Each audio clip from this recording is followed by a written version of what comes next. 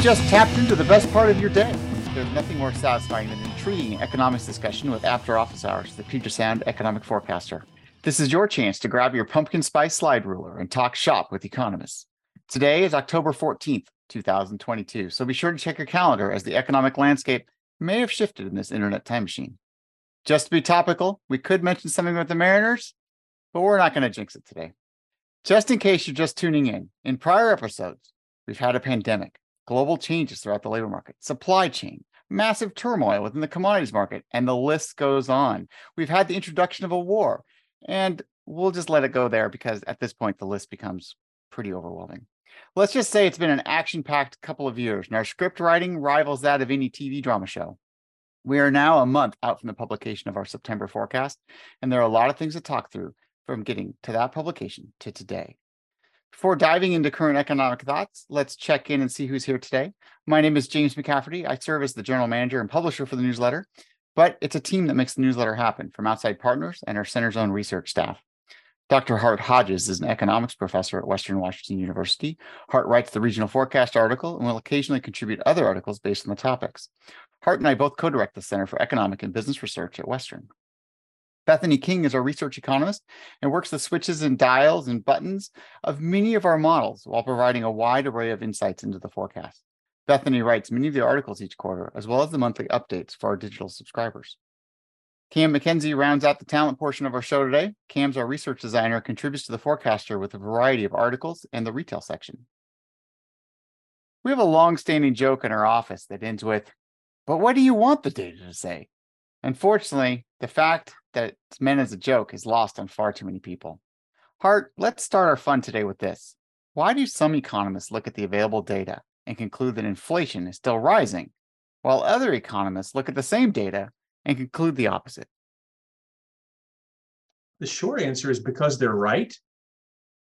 I mean, you can look at different data streams, reach different conclusions. Right now, you can look at the same data streams and make slightly different assumptions and still get the different conclusions. So it's challenging on a lot of levels. I think focusing on inflation, the inflation numbers that came out yesterday, a little bit higher inflation and even a little bit higher core inflation than most economists expected. So core inflation is taking out the impact of energy and food, because the prices of those things move all over the place, and it can be a little bit hard to figure out what's going on because of those movements. But housing has been one of the main drivers of core inflation lately. Housing numbers came in a little bit higher than expected, so that gives a nod to the economists who say that inflation is still rising, and probably will. Because if you look at the way the math is done, either on owner equivalent rents, looking at home prices and what's the rent equivalent, we've had home price increases for a number of years, and those increases over the past many years factor into that owner equivalent rent. And you had rents drop with the pandemic. From that trough, you've had pretty remarkable increases. Those rental increases are also playing into the calculation. So I can look at the data and conclude that inflation is not only still rising, but will for several months, because until we get past this sort of trough to peak calculations, inflation is going to appear in the data. But you get another economist that can say, sure, it's appearing in the data, but as soon as we get past that trough to peak sort of problem, or when the effect of recent increases in interest rates come into play, poof, no more inflation. To me, it's hard, right? The reason I was only half joking when I said they're both right. When somebody does their own home budget, you figure out what you spend on groceries or gasoline or utilities and whatnot, and there's always this bit of spending at the end of the month that you say, oh, that was one-off. But if the one-offs are pretty regular, you ought to build that into your budget, right? And the Fed looked at inflation numbers 6, 8, 9, 12 months ago and said, oh, those are one-offs. That was a supply constraint problem. Oh, that's a one-off. It was due to this war. Oh, that's a one-off. It's due to these housing calculations. So you've got some economists saying, stop it. These one-offs are there. Yeah, it's part of the data. And you've got other economists saying, that's a one-off. And I don't know how to figure out who's right here. Commodity prices coming down, shipping costs coming down. I think when the math smooths out, when we get far enough removed from the pandemic troughs, I think inflation really subsides. So maybe I'm in the it's a one-off category, but as soon as I say that, we'll get another little bump in COVID. We'll get some new variant, and then we'll have another one-off. So well, the one-hit wonders, they can turn into a one-hit wonder or turn into a franchise, right? I mean, it's the same kind of thoughts around it. And the question of trends versus anecdotes, right? Versus my experience versus your experience. It all. Oh, I think we're going to have to talk about your experience versus my experience, because I'm assuming you're going to ask about recession, and I'm going to say whose recession? Your recession, my recession, but we're still stuck on what do you want the data to say? Exactly. All right. So Cam, if I asked you to offer an example of this within your work, what comes to your mind? Yeah, I mean, this is a problem that Bethy and I see every once in a while. We'll apply a different model to the same problem, and then we'll come up with different results. But I think a lot of that's because of economics is being based on expectation along with just numbers. And a lot of economists will fall into their own ideological biases there when analyzing the data. No. There was this interesting study in June of 2021 from the Journal of Organizational Behavior and Human Decision Processes that studied how scientists arrive at their conclusions. And so even when provided with the same data, they would come up with either wildly different or sometimes even completely opposed conclusions. So I think what's most important is the analytical steps taken and then the methods used in data analysis, the natural variations in people's thought process, experiences, and analytical assumptions will produce different conclusions unless everyone's following the same set of rules. I think that's rules for interpretation, right? As a weird tangent, sorry, James. I was reading Malcolm Gladwell's book, Talking to Strangers. And you look at the Bernie Madoff story or any of the George Floyd, any of the cases where people are presented with a bit of data, and if it doesn't fit with their narrative, they dismiss that data. So it's not just what evidence, what data do you give somebody? The rules, Cam, that you're talking about, it has to be the analytical framework that we're going to follow. How are we going to use that information? Because I'm going to dismiss it, and either until I'm totally proven wrong, or until you go away. I'm just talking. All right. Well, Hart, you brought up the R word, recession. So there's no way we're going to let that go because it's the are we, could we part of the show, right? So Bethany, let's put you in the hot seat. Let's talk of recession. To help with that, can we start with a global perspective? Right. So if you think that inflation in the US is bad, you should look at Europe. They have got some severe inflation happening right now, mostly in food and energy prices. And so that all started with COVID. And then, of course, they were hit with other significant supply chain disruptions, mostly because Russia invading Ukraine. So that hits the commodities markets that happen mostly in Eastern Europe. Also, that Russia is Europe's gas station. So they're having a lot of inflationary pressure due to that conflict. Not only that, but we've got natural disasters throughout the Middle East and Asia that are contributing to huge food shortages and energy shortages. And so that's plaguing Europe, but it's also plaguing the entire world. So we've got just very severe shortages, which are contributing to very rapid, very high inflation, and that's going to have a real impact on the global economy. And I haven't even started talking about the housing market in China. So we've got a lot of issues going on in the global economy, and it's not looking too hot right now. All right, so that sounds really ominous. So let's talk nationally. What's the U.S. look like? So in the US, it's really complicated right now because it all depends on what you consider a recession. So officially, we are not in a recession. And so far, nothing looks like a recession except for GDP. But whatever economist will ever tell you is that GDP doesn't matter anyway, right? It's just a measure of how much stuff we produced.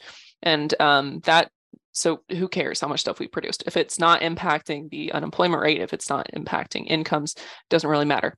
So what we are seeing now is incomes are not beating inflation, and we are seeing the unemployment rate ticking up a little bit. And when I say ticking up a little bit, I mean going from 3.5% to 3.7%. So a little tiny increase. Oh no, like the sky is falling, right? So we are seeing some changes and some signs that the economy is slowing. That's on purpose, right? That's to combat inflation. So we are expecting the economy to slow down. Whether or not we get a recession is still a matter of debate. Some experts will say yes, some experts will say no, some experts will say it depends. I guess we'll be there is a very strong likelihood of a recession, probably not guaranteed though.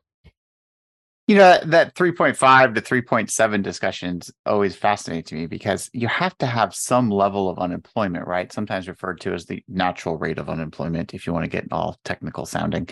There has to be some to make the labor market work, and it defeats inflation, and it helps make the systems kind of work. We're pretty far below that point at this point. I mean, unemployment could go up substantially before we get into where we have to worry about that, right? Except the unemployment rate has a giant asterisk beside it right now. Yeah. And I think what we talked about recently at a presentation me and Hart did was what is that unemployment rate that means it's a recession? And I think it was about 4.5%, somewhere in there, which the experts are saying would signal a recession. And we're far from that. And what the natural rate of unemployment looks like right now is really complicated and up for debate because you had these massive changes to demographics, a lot of people entering retirement age. And so that's really skewing the labor market. Well, James, you had a graphic lately that I think it showed 2 million people still out of the labor market because of COVID, whether with COVID, long COVID, taking care of somebody, et cetera, et cetera. So the giant asterisk I was screaming about is, when do these people come back into the labor force? Because the numbers will all change, regardless of what's actually happening to hiring or whatnot. And we're sitting at historically low levels of unemployment, and it's just going to feel strange. We used to talk about 4 point something as being the natural rate of unemployment. So I think we have to remember, just like with the inflation numbers and the trough to peak affecting the math, the COVID, the retirements that Bethany mentioned, all of it affects the math behind the unemployment rates. And just a grain of salt here. I think it takes more than a grain. I hear down at the co-op you can get them by the block. So I think those salt blocks are the way to go right now. All right, so we really have been able to lighten the room here, all of us, and I know our listeners appreciate that levity and just the great news and sunshine. So, Bethany, the important thing here with us is local, right? So, or at least the region. So, given the global and national landscape, how do you see this playing out in the Puget Sound region? The Puget Sound has historically been very resilient, did not have nearly the impacts from COVID that other parts of the US have had. That being said, we are hearing news about a hiring freeze at Amazon. Boeing is still struggling, but we also have inflation much higher in Seattle than in other cities in the US. And that's going to have a real impact, especially the cost of living in Seattle is astronomical, and it is rising faster than other parts of the US. If we have even small increases in the unemployment rate, we're going to have a lot of trouble here. We've got very severe income inequality in our region. And so any potential recession is going to hit different households differently. So we've got definitely a lot of problems for those lower income groups that are really going to struggle with the rising costs that are happening right now in the Puget Sound. There's plenty of tech workers and work remoters and people like that in the Puget Sound that are going to come out just fine. But as what always happens in the recession, it's going to make income inequality deeper and more severe, especially in our region. All right. That takes me to thinking about retail. Thinking about people and their jobs and money in their pocket, or virtual pockets, I guess, for most people now. Cam, I have to wonder what consumers and retailers are making of all this, and they kind of don't always agree with each other anyway. So in this past week, we've gone full Black Friday mode, which have been reading this morning has not gone very well for a lot of the retailers. But what are you seeing here? Where should I be concerned on my consumers and retailers? I don't think there's a ton of concern to be had, but a lot of offloaded old inventory has been sold by those big corporations. And while shoppers had slightly more in their wallet due to falling gas prices, food and housing costs continue to rise, which will likely encourage further rate hikes by the Fed. And for lower income Americans, those rising prices do pose a pretty significant concern. But for higher income Americans, they're generally able to offset those increasing prices by purchasing more goods at a time. And so despite the inflationary rise that we've seen in recent data, we also saw a rise in retail sales. This is a reversal from July's declining data, and it shows that American consumers are increasing their spending despite this uncertainty. And so part of this growth can be attributed to back to school spending and the steady demand for tourism and entertainment. But bar and restaurant spending increased, as well as one particularly interesting detail, which was a 3% rise in auto dealership sales, specifically luxury cars. So I think there's definitely things to be worried about, especially if your wallet hurts a little bit more. But in general, we're kind of keeping our same pace. I saw a picture of a car, or a wet car, a house, Hurricane Ian. They lost their convertible Bentley and their Lexus. So I guess they had to go out and buy new cars, and that might have been part of the 3% increase. Are you suggesting there's an upside to climate change? No, that's a different podcast. Sorry. Yeah, it's a different podcast. All right, let's let the audience. We'll let you draw your own conclusions. I suppose there, but we're going to see a bump in spending though because of weather related events around the country. I think that's a good point to take a thought of. So you've all brought up inflation as we've talked here, and there's no way we put together any conversation at this point and not somehow talk about inflation multiple times. It's the conversation point that just keeps giving. So Bethany, what does inflation in general look like in the data you're looking at?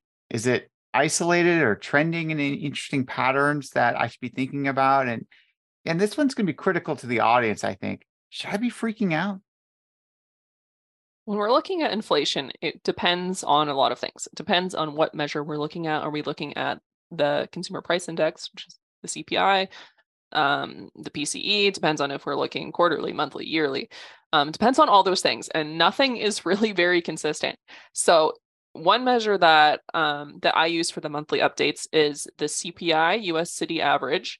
And with that one, if we look month to month, we see mild deflation in July, a little bit of inflation in August, and then kind of a normal amount of inflation in September. That looks fundamentally different than other measures of inflation. But if we just looked at that one, we would say that inflation looks like it's coming down. Now that little bit of an uptick in September, that's happening because of gas prices and, like Hart mentioned, also housing prices. So we have to sort of tease apart now things that are very volatile, like energy prices, which those are going to continue to increase. Gas prices increasing is going to make inflation look a lot worse. And that's when we're going to start looking at those measures that exclude energy. And I do want to make sure that we exclude energy, because the gas price, contrary to what your crazy uncle posts on Facebook, has very little to do with anything else in the economy. What the gas price is doing basically is not a good measure of what inflation is doing otherwise. So we want to keep looking at those measures that exclude energy, because energy is going to be really volatile, and it's going to be volatile for a while, for as long as there's tensions in the global economy. Really, the trend is that there's some signs that inflation is coming down. We can't say for sure that it's fully coming down or that it's coming back to normal levels with just 2 months of data, one measure that show inflation coming down. We have to look at all measures of inflation from in various different time periods and things like that as well. That month to month versus year over year is part of the how do different economists reach different conclusions. And I mentioned the trough to peak.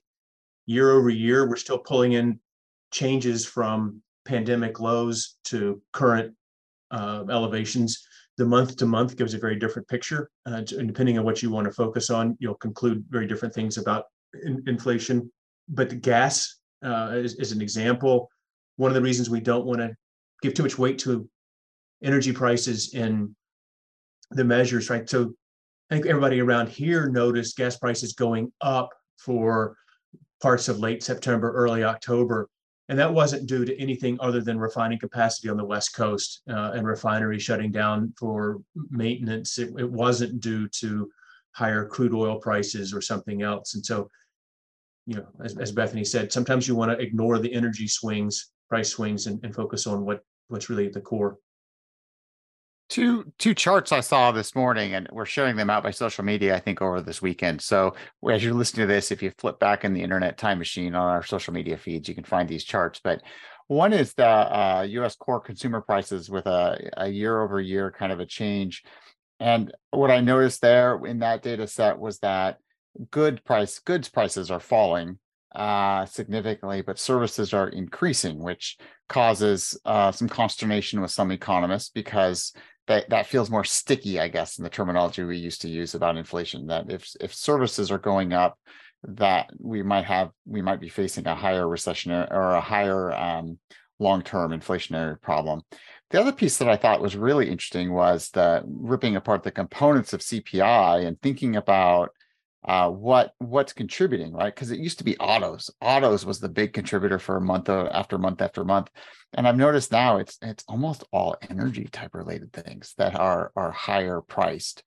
Do we think, is the energy piece a temporary Ukraine kind of situation, do you think, Hart? Or do you think that that's going to kind of stay high?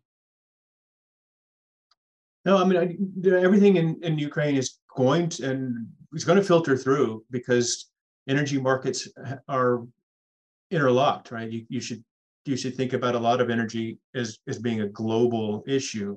Some of it's not, but energy prices aren't going to stabilize until we get past, and hopefully relatively soon, everything in Ukraine. But how we move around even liquefied natural gas, what's happening with fracking, there's so much going on that's pushing especially crude oil prices up and down and pretty important swings. You've got global demand slowing because of recessionary pressures. You've also got prices going up as we get closer to winter and Europe trying to figure out how to navigate this. So, energy is just going to be really volatile for months ahead. Well, it's and commodities. You mentioned earlier, I think it was you, Hart. It might have been someone else that mentioned, but commodities market has been just the crazy part of all of the show and the fluctuations you're seeing there. All right, so let's switch gears to housing and construction. Bethany, you brought up housing earlier as well, so I think we need to talk about space, right? At least housing and commercial space. We'll leave the outer space stuff to real professionals. Hart, can you talk to me for a minute about what's going on with commercial real estate? Because I have seen all kinds of news in the last week that makes me really wonder about commercial space. Leases not being renewed with a lot of square footage in play. It makes me wonder if we're going to start having some empty buildings and what that may mean. You asked if I wanted to talk about this? No, that's hard. You just saw news articles about Microsoft wanting to reduce the square footage or not renew leases for over 1 million square feet of property in the Bellevue area. They're not going to be alone as leases come up. There's a reworking, an adjustment period as we figure out what's going to happen with hybrid work. James, do you know we follow the the key card swipe information from Castle, looking at what are occupancy rates, not in Seattle, but just in other major cities across the U.S., and we're still just below 50%, right?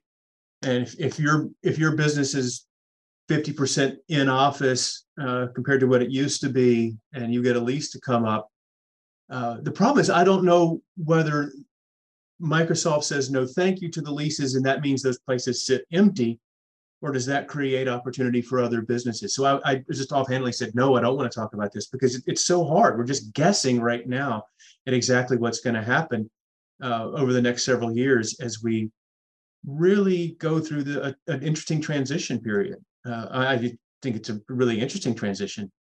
It's going to be a big deal because the Puget Sound area, Bethany said we were fairly resilient coming through COVID. That's because we had so many people that could work remotely effectively. But that means the transition to what's the new normal in commercial going to look like is going to take some time and could be significant. I mean, you look at how many square feet Amazon, Microsoft, and some of these other companies have, and some of it's going to be empty. Some of it's going to have to be reworked for other occupants. It's going to take some time.